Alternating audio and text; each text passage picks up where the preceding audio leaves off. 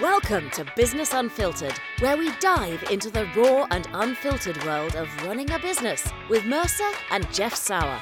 Grab a seat for this unfiltered journey into the world of entrepreneurship. This is Business Unfiltered. Welcome back to Business Unfiltered. Jeff Sauer here, and joined as always with Mr. Mercer. Today we're going to be talking about dealing with sunk costs, and I'm going to even set the tone and say the sunk cost fallacy. You know, there's actually a well-accepted thing here. Mercer, I want to hand it over to you. What do you think about when you think about sunk costs? Did the word sunk cost fallacy come to mind? Are you aware of that one?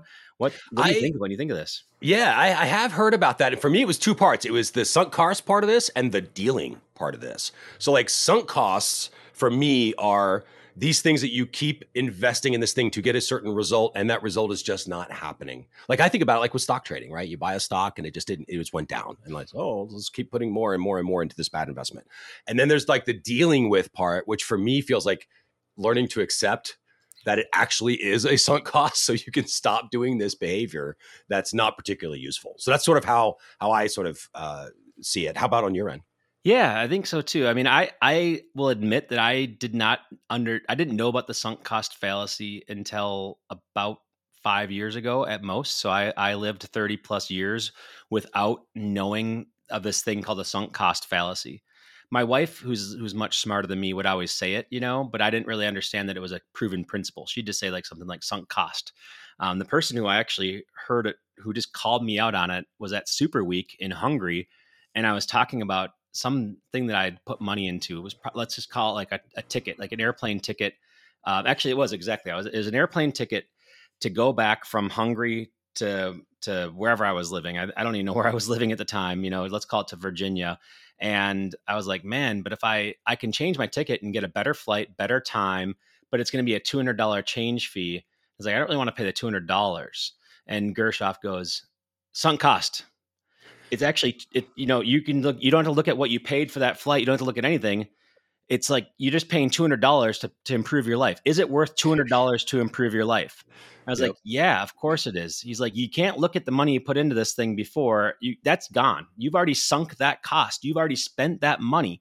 So it is a fallacy to say that this flight's going to cost you $2,400 instead of $2,200. It is that this flight costs you $200. So is $200 worth the convenience you have here? And I was like, yeah, it is. And so I was like, oh, wow, you just completely reframed my thing. Like I always had this scarcity mindset, or this mindset that I was losing money, but I'm not. I'm gaining something when you look at it that way. So that was like what hit home to me as to what a sunk cost is. And I didn't realize it was an actual theory or something that was out there as well. Yeah, I love that. For me, it's like I get to that same destination just by comparing it to this other cost, which is like opportunity costs, right? Yep. Where it was like, hey, like using your example, for $200, I have this. It's going to cost me $200 to get this thing. I have this opportunity to get this enhanced experience, right? In your case, getting home a little sooner, a little easier, a little more relaxed. Is that worth $200? Done. Yeah. Like I don't even think about the other. And I think you're right on that. On the sunk costing, it's a really good way of reframing it, because it's not I made the ticket more expensive. It's what does this additional $200 get me? So how did that change then? Like, did you see that almost, you know, in a business decisions? Were you making financial decisions in one way, and now that you sort of reframed it, you do now sort of make them a different way from your strategies of like either how you deal with expenses or how you consider new purchases, things like that? Yeah, no, for sure. I mean, I think it permeates into everything that I do more and more now. Although I wouldn't say that I always think in terms of sunk cost, because there's another side of the story, and that is that it is still $200. And so my background is I got into some debt back in the day, and I vowed to never get back into debt, right? And I vowed to like just be more conscious with money, because there was a time where I just sort of like spent assuming that the money would come in, right? And then it didn't. And yeah, and I got into it wasn't huge trouble, but it was trouble, right? Bad credit, you know, taking 0% interest credit cards to pay the other one.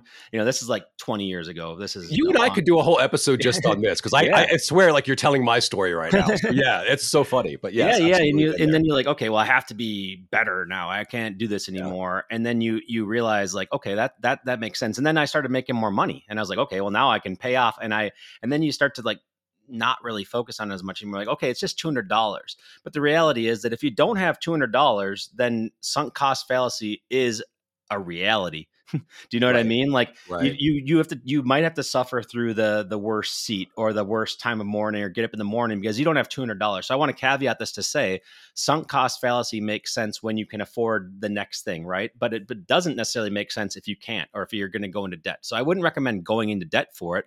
But if you want to leverage the funds that you have, the capital you have, anything like that, then it makes a lot of sense. And that's sort of how I look at it in business. It's like, okay, well, if I've already invested in something, for example, I did a marketing campaign last year that didn't do very well, right? It didn't do very well at all. Like we put a lot of time into it. We interviewed people. I had production value, production costs. I put it out there. And when it hit the market, it didn't hit how I wanted it to. And then it's like, okay, well, do you just keep on spending all your time trying to make that thing happen? Like, are you trying to make this thing happen? Like the word fetch from Mean Girls? No, stop trying to make fetch happen, right? We need to actually make this thing realize that maybe we're ahead of our time. Maybe we're behind our time. Maybe we misjudged the market. And Yeah. I actually just killed it. I was like, okay, I don't even want to do this anymore. I was getting too much resistance, too much things happening there. I was like, you know what? I'm not going to even die on this cross. I'm not going to take this burden on myself. I'm done with this. And I just let it go. And I killed the whole thing. And I had sunk a ton of time into it and money into it. And I was like, you know what? This is actually pretty zen. I don't feel bad about it anymore because it would have just pushed me down a path that I shouldn't be on. The market voted and they said no. Right. So if Yeah. the market votes and says no, then you just move on to the next thing. And that is something that you can learn later on. Now, if you try to salvage it, that is when you start to damage yourself even more because it's the opportunity cost that you just mentioned that comes in there. Does that ever happen? I mean, have you ever had to throw the towel in on something that you put a lot of money into or was your baby? No, man, never. Everything I've ever done has just worked 100% and better than I thought it was ever going to. Yeah. No, absolutely. I've had this. And it's funny because we've talked about we used examples of money, I think, at the beginning of this. And just with that word cost, I think it implies financial a lot. But you were talking about time. And I think that's also something that people just don't realize, that the opportunity cost to the time you spend in a project that's sucking up all this energy, even if it doesn't require a lot of money. I mean, money makes it easier sometimes to see that, but the investment of time, are you putting all this time, effort, and energy into this thing that's just not going to pay off?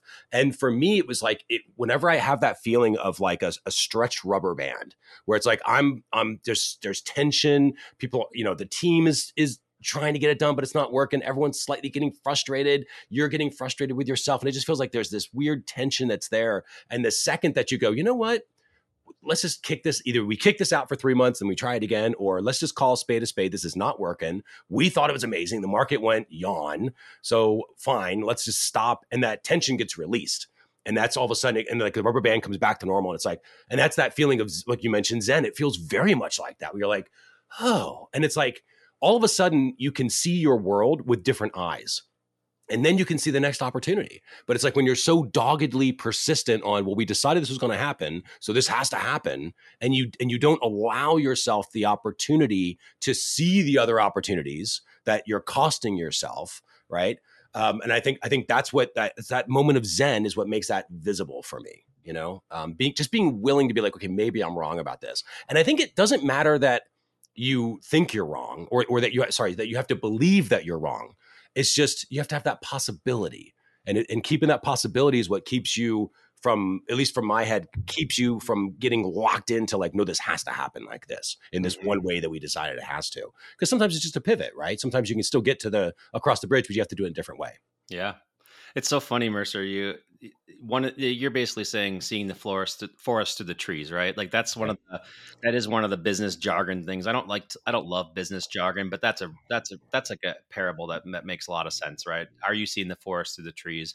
But actually, the way that I say it, and I actually heard Kayla from my team mention this to me just the other day. She goes, "Right song, wrong decade." So I love that. that's That's great. on is like the idea of right song, wrong decade. And that is you were either too early or too late to the market. So the Yep. example I gave in one of my courses was Bohemian Rhapsody, right? It was popular in the 70s, but it was world changing in the 90s around Yep. the world, right? And there Yep. are songs that happens. They get dusted off. The one that the one Running Up the Hill was a big example from the 80s, and then it was on Stranger Things, and then it just took over the world. Right. Yeah. So it's like 30 years later, and that lady was making like $1 million a day from that song. So it's like that can happen. But the cool thing is if you're right song, wrong decade, They actually, it was a sunk cost. Like that song was there. They had already put it. It was in their catalog. They had the licensing rights. They did whatever they needed to, and then somebody picked it up. So sometimes you can get discovered, but you can't really count on that, right? That's Like not you a can just plan. let That's that just luck. happen, and then Yeah. it just serendipitously, luckily comes to you. Like you, Yep. it's like you put the effort out there. You left it all on the table, and maybe luck will come up there and make it better. But you can't really count on that, so you just live with it. Right. Now, as far as sinking in costs and sinking in time, you mentioned time. Time is the scarcest resource we have. The older you get, the more you realize that it is the scarcest resource we have. And I also wrote it this one time, but like back when I was young, my default was yes. I would say yes to everything because I was like, okay, yeah, interviews, podcasts. The first time I ever did a speech, I was at a booth where I was talking about Google Analytics to 3 people. It was like me and then them sitting right next to me. I was like looking at them side to side, like head on a swivel, like, hey, you, and I had my laptop up. I was like, just gather around this laptop and we're going to talk about analytics, Yeah.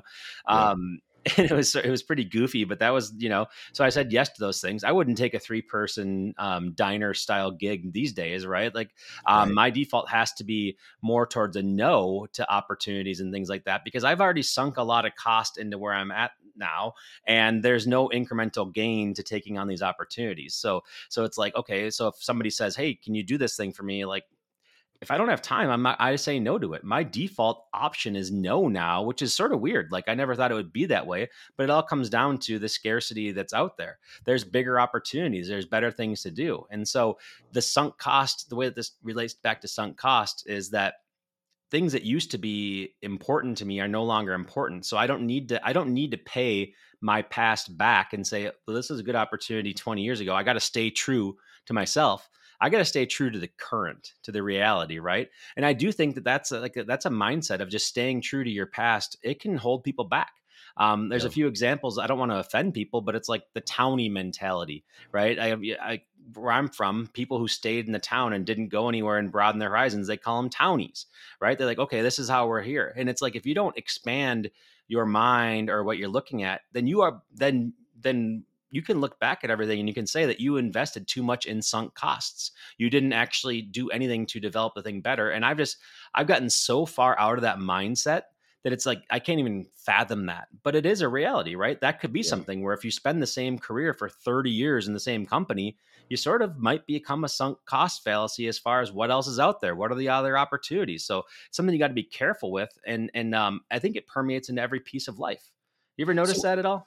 I've definitely had when you're talking about stuff and I'm thinking like, okay, what's the listener thinking right now? Like, okay, this makes sense. I get the sunk cost thing. Maybe they've got some experiences in their past that they can relate to as well. But then it's like, how do you get better? And this goes back to that dealing with part of it. How do you get better at recognizing something that is a sunk cost faster so that you can disconnect that emotion from it, right? And move on. Because I think that is the skill. That's the muscle that we're building, that we're talking about. Because in the beginning, to your point, I did the same thing. Said yes to everything. Everything's an opportunity. Let's see what's going to work. I got a lot of hustle muscle, right? So that's what we're going to keep using. And at a certain point, I said yes to way too many things and just overloaded myself and burned out at a certain, and it's just, it was so predictable seeing it from my eyes now. But back then it was just like, no, this makes sense. This makes sense. This makes sense, But in reality, I had made a bad decision. I had decided to keep doing what I did today because I did it yesterday. And that was the reason I was doing it today. There was no other reason, But how do you, if you were trying to help somebody with this, somebody that maybe you can go into their business and you see, listen, why are they doing this still? They seem to really love this thing, but this thing doesn't move the needle in any way, shape, or form. And it's just sucking up resources because it was somebody's good idea 4 years ago. How do you recognize that with those eyes, right? To see that and really judge it and be like, okay, let's see, do we still do this today? Because I think that's a hard thing. I think a lot of these sunk cost things people don't even see. Going back to the forest for the trees example. Yeah, exactly. I mean, I think one of the ways you see it is through coaching. That is a major value of coaching. Meaning just like fresh pair of eyes that says, hey, listen, have you even thought about? Yeah. Therapy, coaching, somebody who has a fresh pair of eyes, who's unbiased, who doesn't have the same sunk costs as you, might be a way to do it. I have a friend who I know a lot of people who are in the speaking circuit. Like they go from everything, they get every speaking gig they can get, right? Like anytime that they apply for everyone, they want to be in every single speaking thing possible. And I was that person for a while. I did speeches in 20 countries because I wanted to just do that. I wanted to, I applied to every gig I could get. And one of the people I met on the tour, the speaking tour, was like, man, I'm like always so busy. I'm not taking care of my health. I've gained a bunch of weight. People aren't, I'm having to fly middle seat and coach for 5 hours to go across the country. Like, I just don't think I can do this anymore. And I was like, well, why are you doing it? Right. Are you still proving the same thing? Or is there a law of diminishing returns? With speaking, to me, it became a law of diminishing returns. Like I wasn't hungry anymore. I wasn't proving things anymore. It was just sort of like an autopilot thing.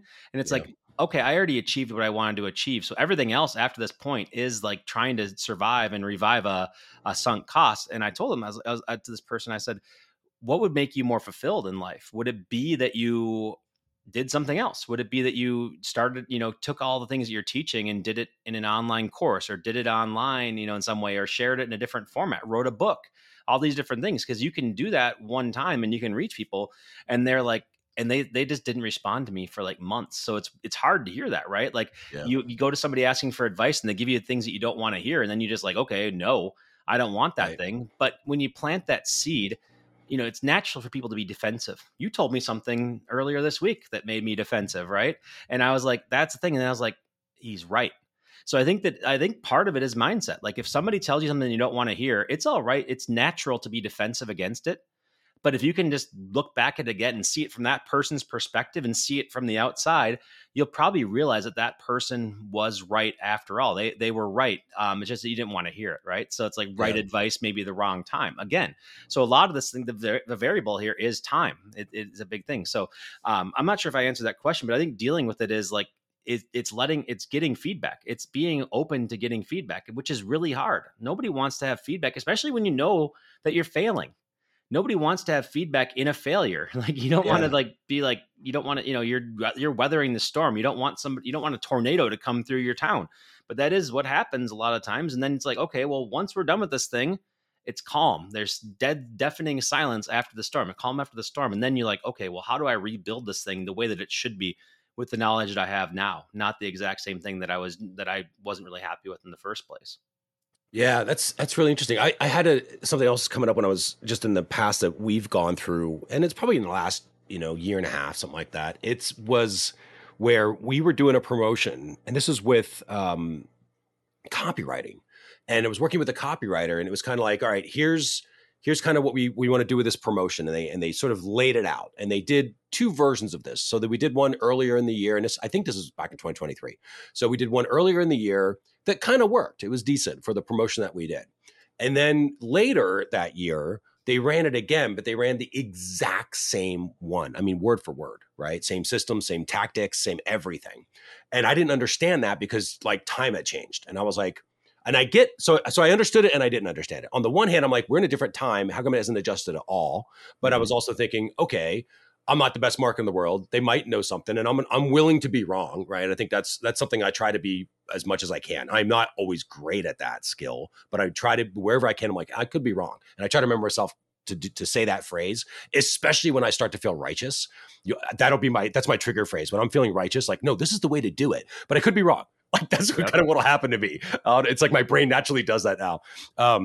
So I was thinking that, and we ran it, and obviously I'm a numbers guy, so I can predict and forecast some stuff. But I was sort of looking at my forecast, going, I don't think this is going to work, but maybe. I'm willing to be wrong. We'll see. And sure enough, it was hitting my forecast, which was not great because my forecasts were it wasn't going to work. So I'm going to them saying, okay, what are we going to change? And they were like, well, nothing. Why? And I'm like, it's not. How is it going to be different tomorrow? And it's like, well, because tomorrow will be different. But that was the answer. It was like, well, because tomorrow's a different day. So, but not because they were changing anything. So I let that go on for a couple of rounds. And then I was like, okay, we're done. I just had to get in there and jump in and be like, let's fix some stuff. Because they just weren't seeing that it wasn't going to change. Like they were going to get this poor result. And I couldn't, in my example there, I don't think I did a great job of being able to help them see like, this is not going to work. You're seeing that's just going to magically be successful. I think it goes back to your point about the right song, wrong decade.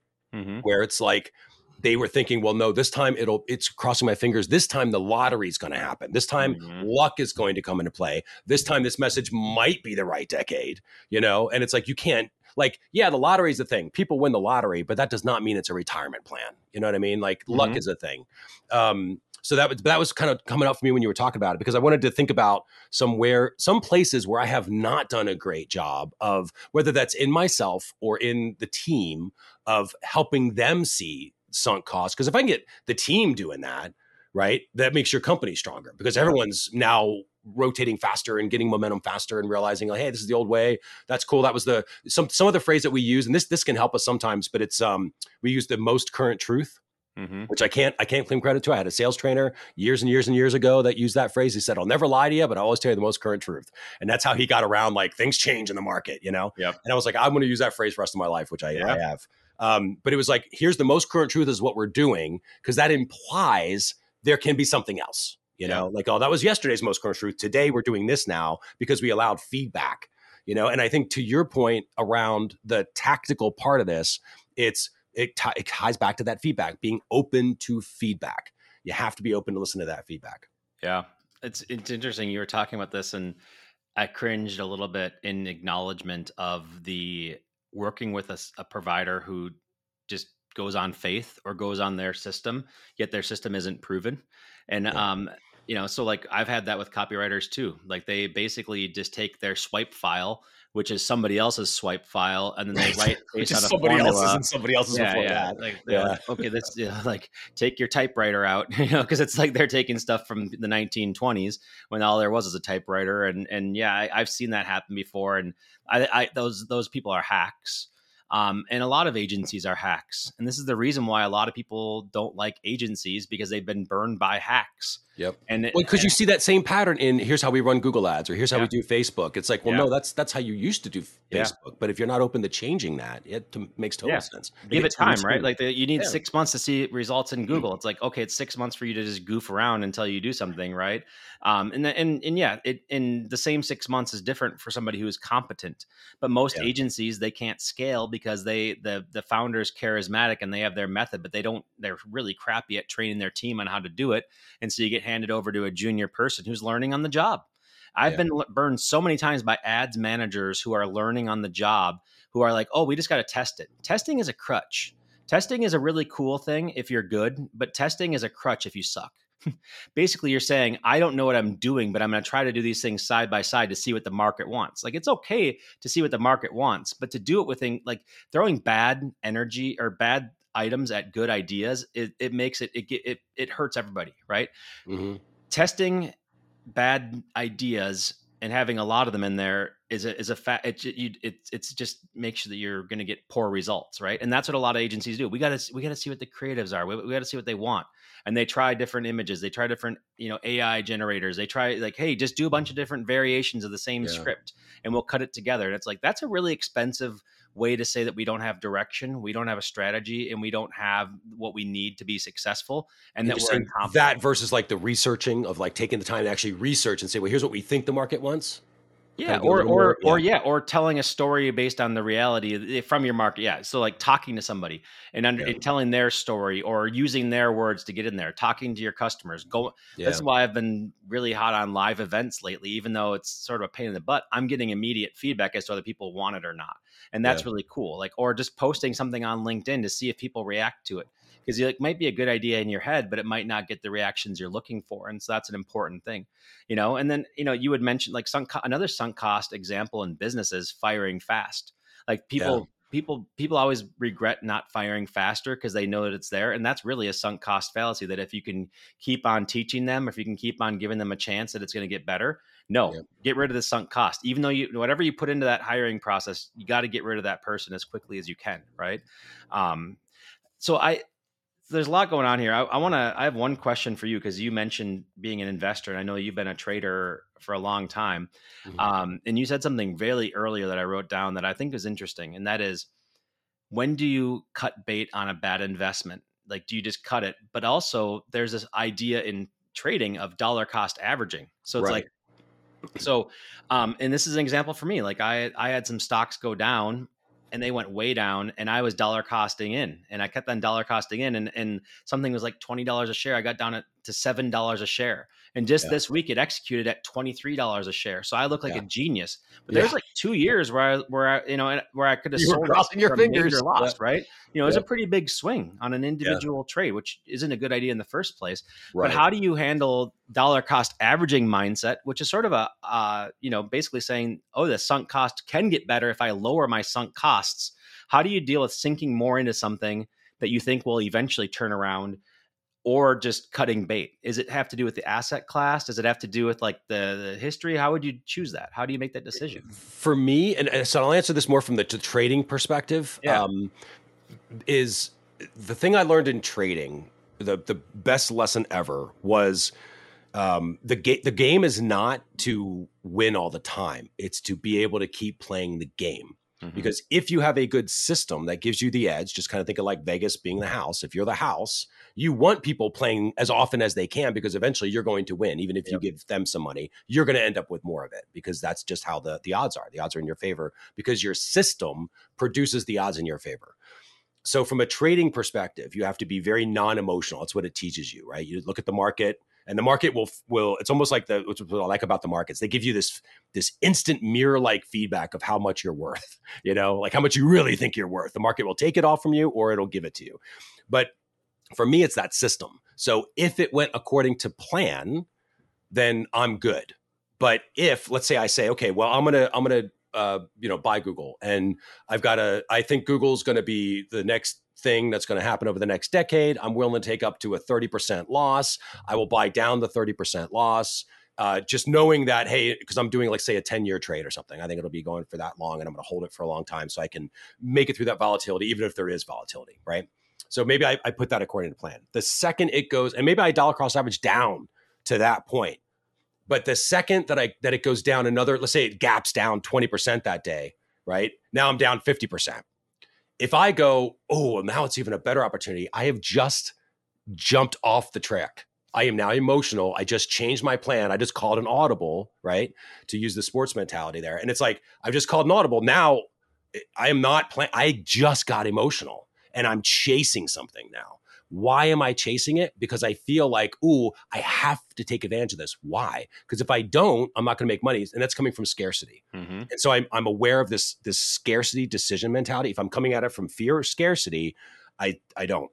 Yeah. Now, if the system says, hey, buy down all the way down, and if you're wrong, you're wrong. So what, right? I do the same thing going up. So because there's a lot of people that will ride stuff up.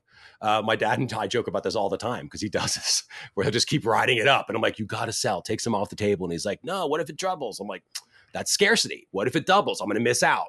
That's scarcity decision. So I have a thing that's like a little phrase that I'll say to myself when I sell out and it doubles, because sometimes that happens, right? I'll take my profit off the table for what I got. All of a sudden it triples the next day. And I go, you know what? Poor me, I made money. Yeah. Like, that's the point of it. Poor me, I made money. So Yep. what? There's a lot of other people who aren't.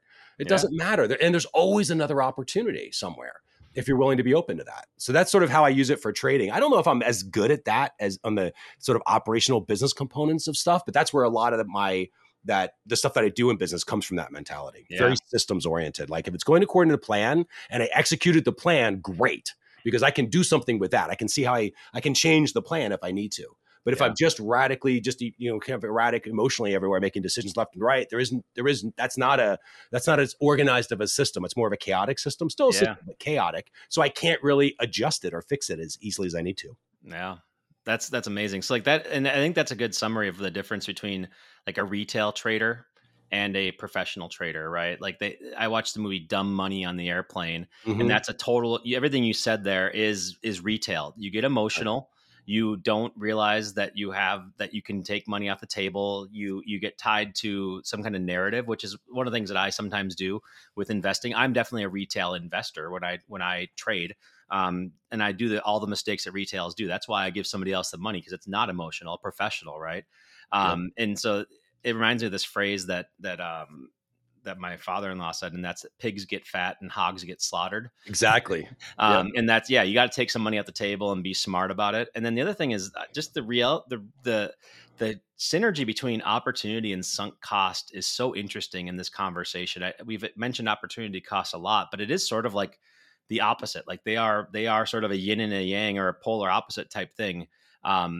Opportunity cost, when I didn't realize my sunk cost, was that I had capital tied up, right? So like having money tied up in something is money you couldn't have put into a 5% interest bearing account when the interest rates rose. It's money. It's, you're basically, you have an opportunity cost. So if you keep on getting money and buying stuff really soon, like really when it's going down, you're tying yourself up for a much longer timeline until it gets better. So it depends on your timeline and everything like that as well, which is an opportunity cost. So your sunk cost becomes an opportunity cost if you're super stubborn and if you go into play there. So that's what we got to work about. That's what we got to work through. And I love your thing about, you want a system that wins, you want to play the game like that. That's professional stuff. And if anything is, I think you and I are professionals in what we're doing in our businesses. We treat it, we're not emotional about it at all. It's like, what's the calculation here? Maybe some of our personal life stuff, we still have like demons or whatever, but that is the idea here, everybody. And that is that you start to realize your patterns of behavior and realize that there could be some challenges there, and then work to get better at it. And it's not an overnight thing. It's a long-term thing. Any final thoughts on this one, Mercer? No, I think we covered a ton, man. I just think it's just the recap for me is just being, and it's helpful as we talk about this to just repeat in our heads, like for our own purposes, like how do we do this? And it's like, hey, be open to feedback, be open to being wrong. Doesn't mean that you are, just as long as you're open to it. It solves a lot of that tension problem that's there. So I think that would be my final thoughts. How about on yours as you wrap us up? Yeah, no, it's funny. We've talked so much about investing, and we've talked so much about those aspects of our lives. It permeates in almost every episode we do. And I think that's there for a reason, because you can either learn by doing it yourself, or you can learn by studying other people, or you do a combination of those things. And so it's really cool. I was going to put some episode ideas around investing, and I was like, we've already done a bunch, so maybe there's more to go there. There's more meat on the bone there. So yeah, I just love this thing, and I want to keep on exploring these opportunities with you and to continue to come up with topics. So I think this is a good one. Hopefully everybody understands the sunk cost fallacy and how you can avoid it. And if you thought this was interesting and you thought this was a good coaching session, the coaching session you need, then I would love it if you'd let us know, leave us a comment, leave us a review, share the podcast, and share what you've learned today. So thank you for listening to Business Unfiltered. And I can't wait to see you on our next episode. And that's a wrap for today's episode of Business Unfiltered with your hosts, Mercer and Jeff Sauer. Be sure to subscribe, leave us a review, and tell a friend what you've learned today. Want to connect?